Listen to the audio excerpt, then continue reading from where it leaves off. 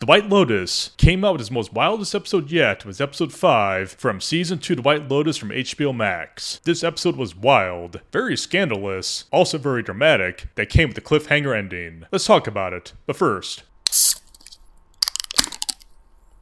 let us begin.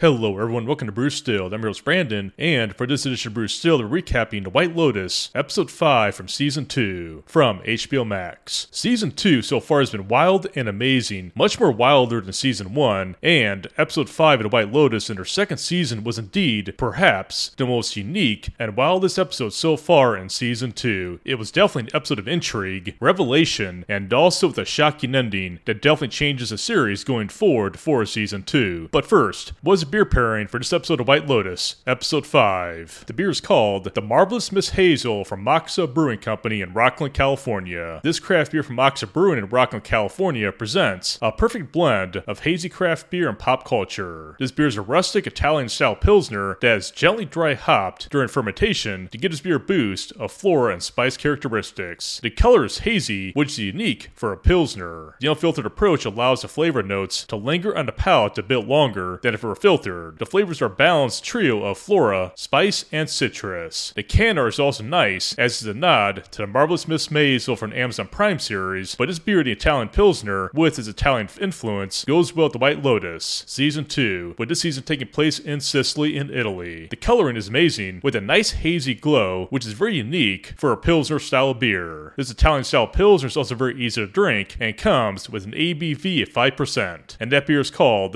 The Marvelous Miss Hazel from Moxa Brewing in Rockland, California. An Italian Pilsner that's a perfect fit for The White Lotus Season 2. So let's go ahead and recap episode 5 from season 2 of The White Lotus from HBO Max. There will be spoilers going forward, so if you've not seen the series and want to watch it, do not proceed forward because there will be spoilers. Ready? Well, here we go. Season 2's episode 5 of The White Lotus, opens up with Ethan and Harper in their hotel room, in where Ethan discovers the condom wrapper that Harper discovered in the past episode. She places it in the bathroom for him to find, as she clearly wants an explanation about the night that Ethan had with Cameron while Harper is with Daphne and Noto. Ethan then asks Harper what it is, which is what Harper says is for Ethan to explain. It is then Ethan finally comes clean with Harper about his night with Cameron, which doesn't sit with Harper at all, especially when he mentions that Lucha and Mia were involved, and that he and Cameron took the drug known as Molly. He then apologizes, while Harper does accept his apology, although I do doubt her sincerity about accepting it, because throughout the entire episode, Harper does display erratic behavior that is driven by Ethan's confession. The two couples go on a wine tasting trip, and where an increasingly drunk Harper drops various hints that she knows all about what happened and embarrasses Ethan about his night with Cameron. While there, Ethan accuses Cameron of being jealous during her college days for Cameron's habit of going after every woman Ethan was interested in, showing some clear tension between Ethan and Cameron. Later that night at dinner, Cameron makes it known that he has some kind of interest in Harper, showing some kind of chemistry between the two of them, largely driven by Cameron, that might be hinting what is to come later in the season. Later after dinner, Harper and Daphne get some alone time together, and where Harper tells Daphne about her suspicions about Cameron and Ethan, and Daphne then makes an odd confession to Harper that she herself is having an extramarital affair outside of Cameron, and she then advises Harper to do the exact same thing. We then go to Albie after his night with Lucha, and is surprised when Lucha asks for payment from the previous night's one-night stand, because Albie has no idea Lucha's occupation as an escort. Upon finding out about this, Dominic tries to intervene, only to fail when he tries to stop Albie from talking to Lucha and stopping Lucha from talking to Albie, because Albie seems to have fallen for Lucha. Albie and Portia then run into each other in the hotel, and they peacefully part ways with one another, as they now both know they'll never end up with one another, as they are now two different people going in different directions. That night, Lucha is accosted by a man in town who claims that he owes her money, and I do suspect this guy will play a key role later in the season. Albie wants to intervene, but is stopped by Lucha, but it also does show a lot about Albie and his character, as he is someone who wants to take action, but if he does, will that be his downfall in the season?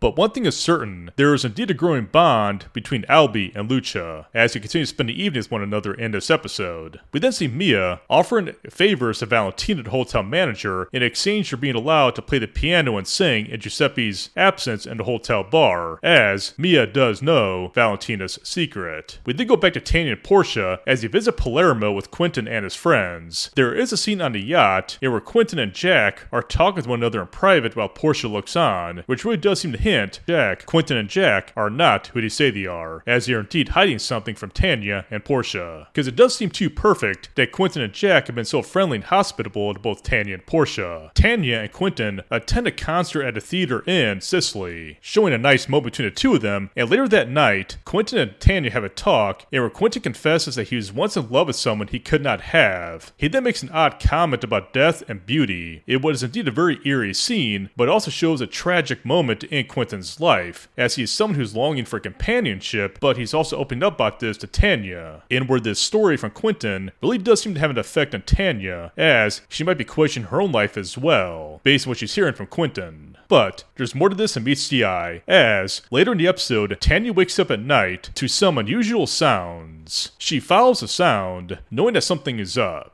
She is then shocked to discover that Jack and Quentin are having a rather intimate encounter, showing that Quentin and Jack are indeed definitely not who they say they are. And that is how the episode ends. So, this episode 5 of The White Lotus from Season 2 was indeed by far the wildest one yet, and also the one that seems to be setting the stage for what is to come later in Season 2, as you have now 2 episodes left of the series. So here are my questions I saw from Episode 5 from The White Lotus. My first one is, what did Tanya and Portia get themselves into with Quentin and Jack? This is going to be wild for the both of them, because right now Tanya and Portia, they're going to be in a major jam and a major crisis right now after Tanya's discovery at the end of episode 5. It definitely does raise and create an interesting story arc in the season, as right now Tanya and Portia have themselves a crisis on their hands after Tanya's discovery. But what is the mystery behind Quentin and Jack? There is definitely something much bigger at play, and I do believe it involves some kind of elaborate scam, but we shall see. My second question is, how far would Albie go with his story arc in Season 2? Will Albie get himself in some big situation that later causes his demise later in the season?